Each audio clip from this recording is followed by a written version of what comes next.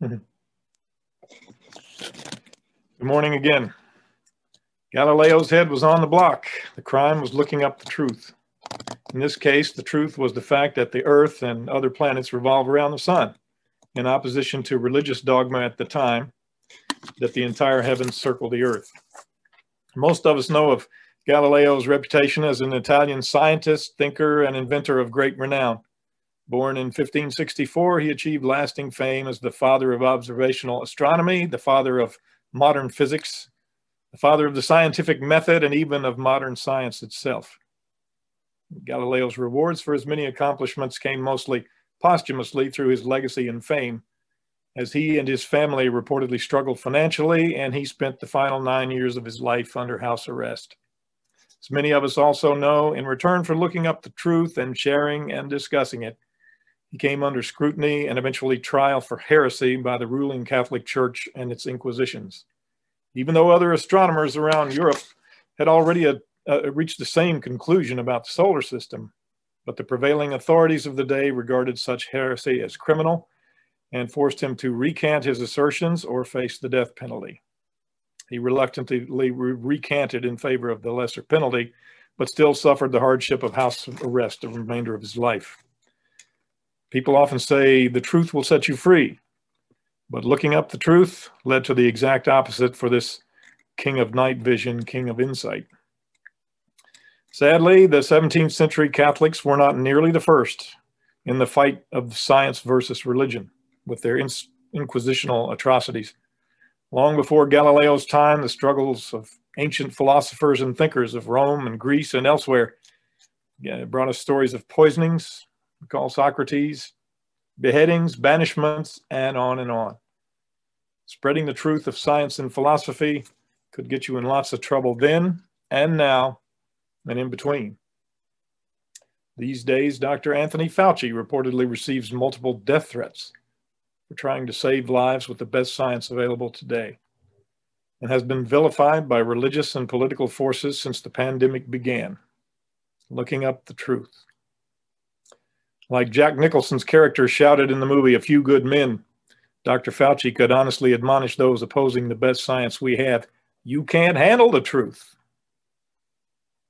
Then and now and in between. In the mid-19th century, controversies arose in response to Darwin's assertions on evolution and its perceived attack on the Bible's seven-day creation story. Remember the national sensationalist response to the Scopes trial in the 1920s, when the state of Tennessee crafted a law banning the teaching of any theory that denies the story of the divine creation of man as taught in the Bible, and to teach instead that man has descended from a lower order of animals. Personally, I often find it questionable that other animals should be classified as a lower order than man. I've had a long career in the care of animals, and I strongly agree with Mark Twain's observation that man is the only animal that blushes, or needs to. But I digress. We can find many storied examples of science versus religion, but as expressed by the noted neuroscientist and author Abhijit Naskar, it becomes noteworthy and alarming that, quote, the problem is not religion or God. The actual problem is authoritarianism, mixed with the desire to angrily impose one's personal, apparently idealistic beliefs on others, unquote. That begins to sound ominously familiar to us as UUs, right? Most of us would agree that the very First Amendment of our U.S. Constitution should offer us ample protection from such impositions of religious beliefs.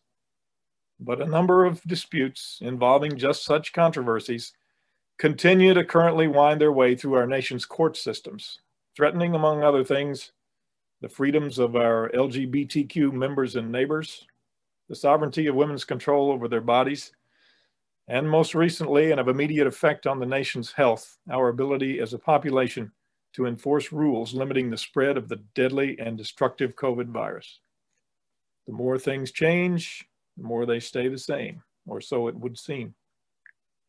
Several states continue to pursue the teaching in public schools of alternative theories to be taught alongside that of evolution, under such titles as creationism and intelligent design.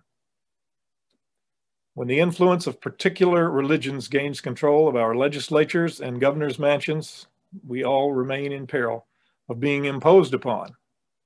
Our fourth UU principle calls for a free and responsible search for truth and meaning, which is difficult, if not impossible, when the First Amendment is ignored in favor of any particular religion. But back to the issue of this deadly pandemic. Scientific evidence sways heavily toward the use of available vaccines for all who may safely take them, giving our best defense not only as a nation, but as a species on this blue boat of a planet that we call home. And yet, more than 90 million eligible Americans have so far refused to participate in this effort. Many also avoiding the use of masks in public spaces, which helps to limit the spread of the virus, according to the best science we have today. According to the New York Times article by Elizabeth Diaz and Ruth Graham, the opposition to the vaccine, quote, is rooted in a mix of religious faith and a long-standing wariness of mainstream science, and it is fueled by broader cultural distrust of institutions and gravitation to online conspiracy theories. The sheer size of the community poses a major problem for the country's ability to recover from a pandemic. And evangelical ideas and instincts have a way of spreading, even internationally, unquote. This article sources polling from the Pew Research Center, noting that about 45% of the 41 million white evangelicals in our country said they would not get vaccinated against COVID, quote, making them the least likely demographic to do so, unquote.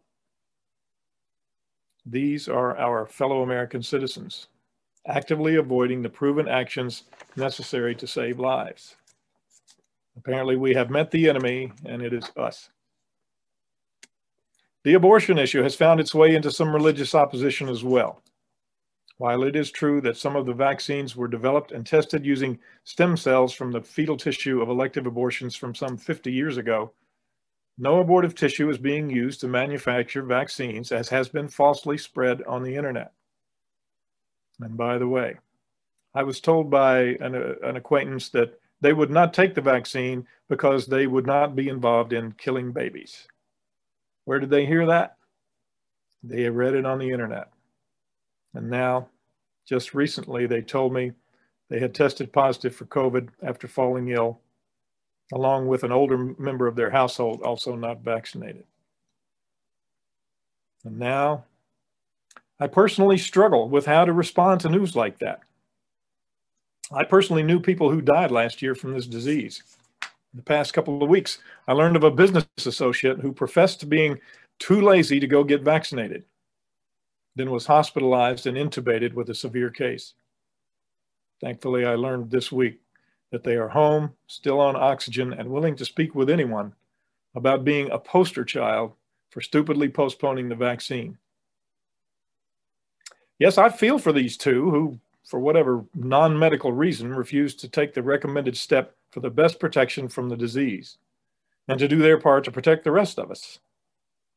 I feel compassion for their condition and pray for their return to good health, but it is hard to avoid the blame game in the process.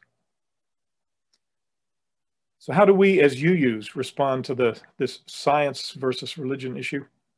After all, among the 6 sources our congregations affirm and promote are humanist teachings which counsel us to heed the guidance of reason and the results of science. Well, as we are well aware, the results of science is a rather fluid source of guidance, as new studies continually test theories and changes do occur. In my own lifetime, various studies have contradicted each other in areas of nutrition, where I seem to have been on a roller coaster my whole life with just the best medical advice on the consumption of eggs for breakfast. Then there's exercise. How much is enough? How much is too much? Continually debated. And how about the scientists who developed DDT and other chemicals whose use was embraced for the good of mankind in halting the spread of disease by insects?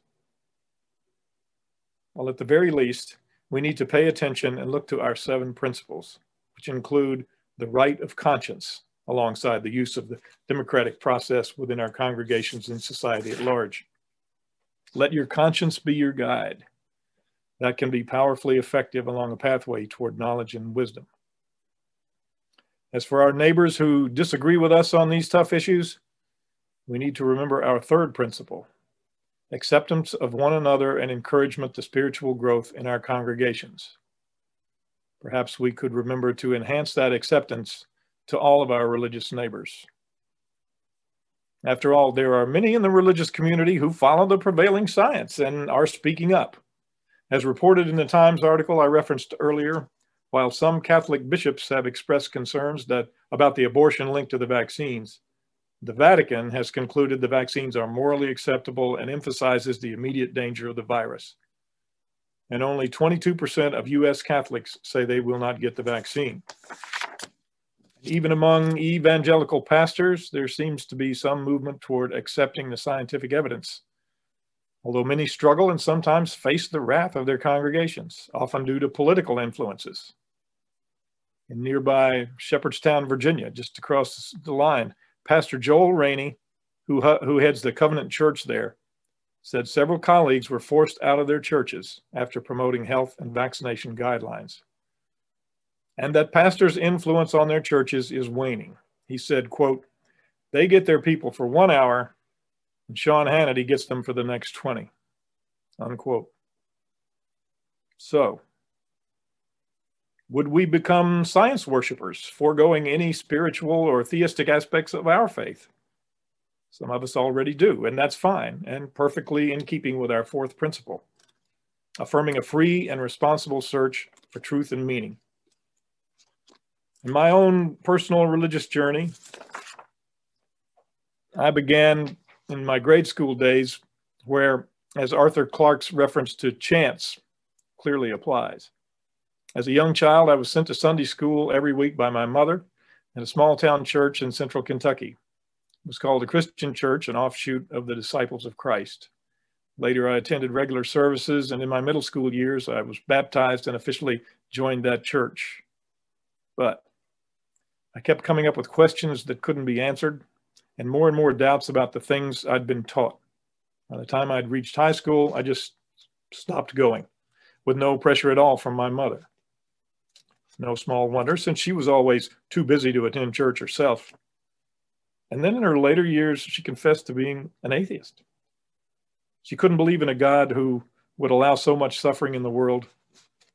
Having been raised nearly dirt poor during the Great Depression, with a largely absent alcoholic father, and watching her generation face the devastations of World War II, and then later facing a nasty divorce and single motherhood with 2 small children by 1960, one would not be at all surprised.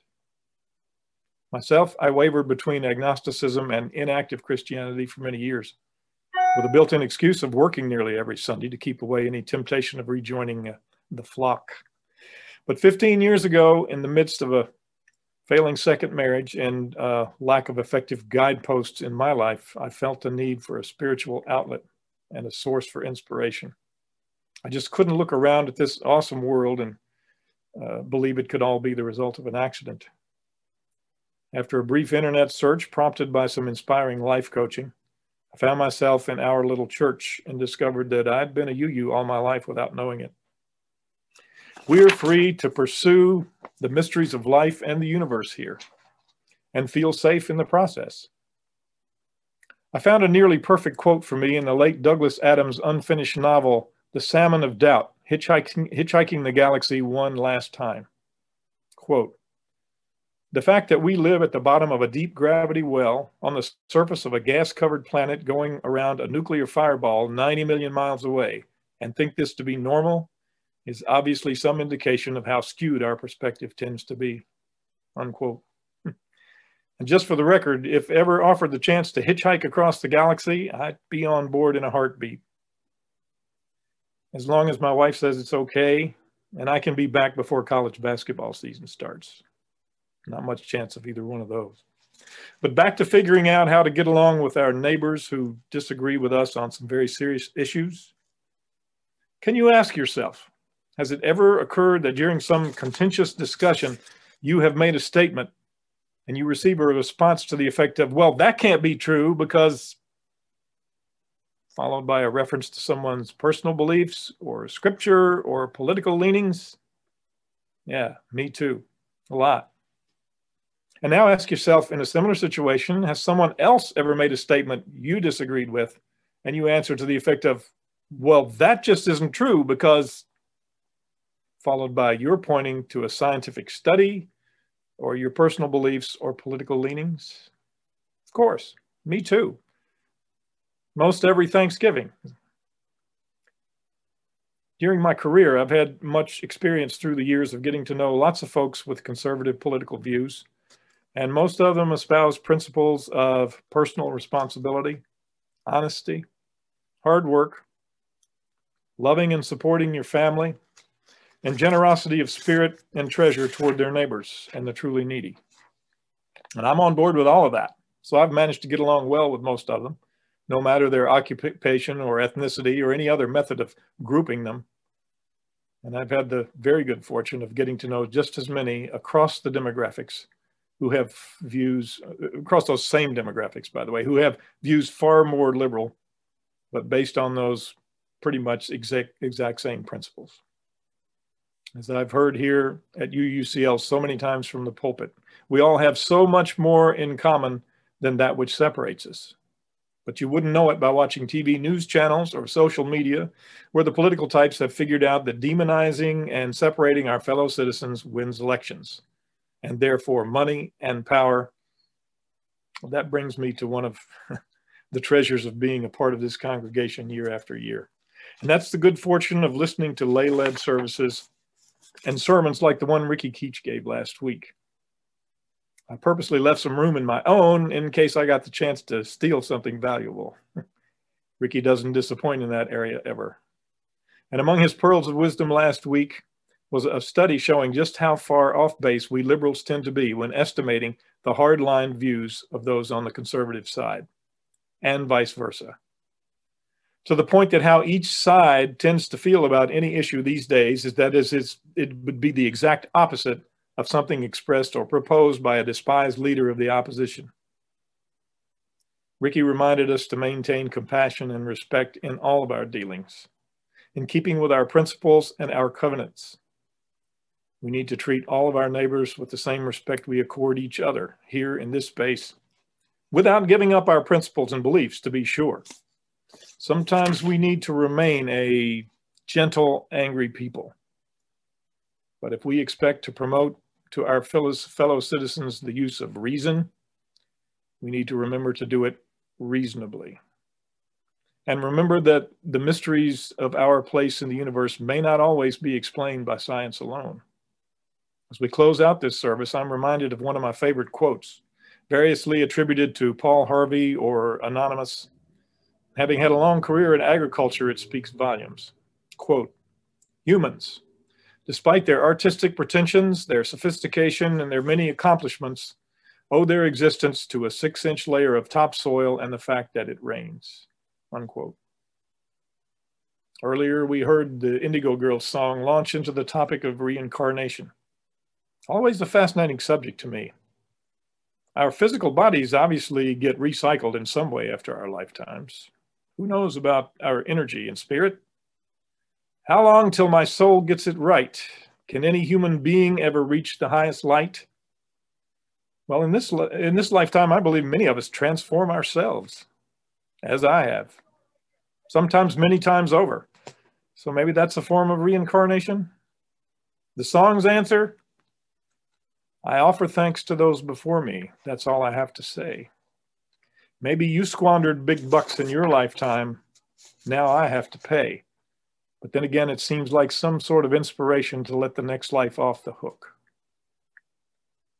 We can all take action to help the next generation off the hook just a little, at least, by making the world just a little kinder and more compassionate than we found it. I'll bet most of you never dreamed you'd hear so many quotes this morning from a fundamentalist minister, especially one referencing Jesus. But I close with another quote from our neighboring pastor from Shepherdstown, Joel Rainey.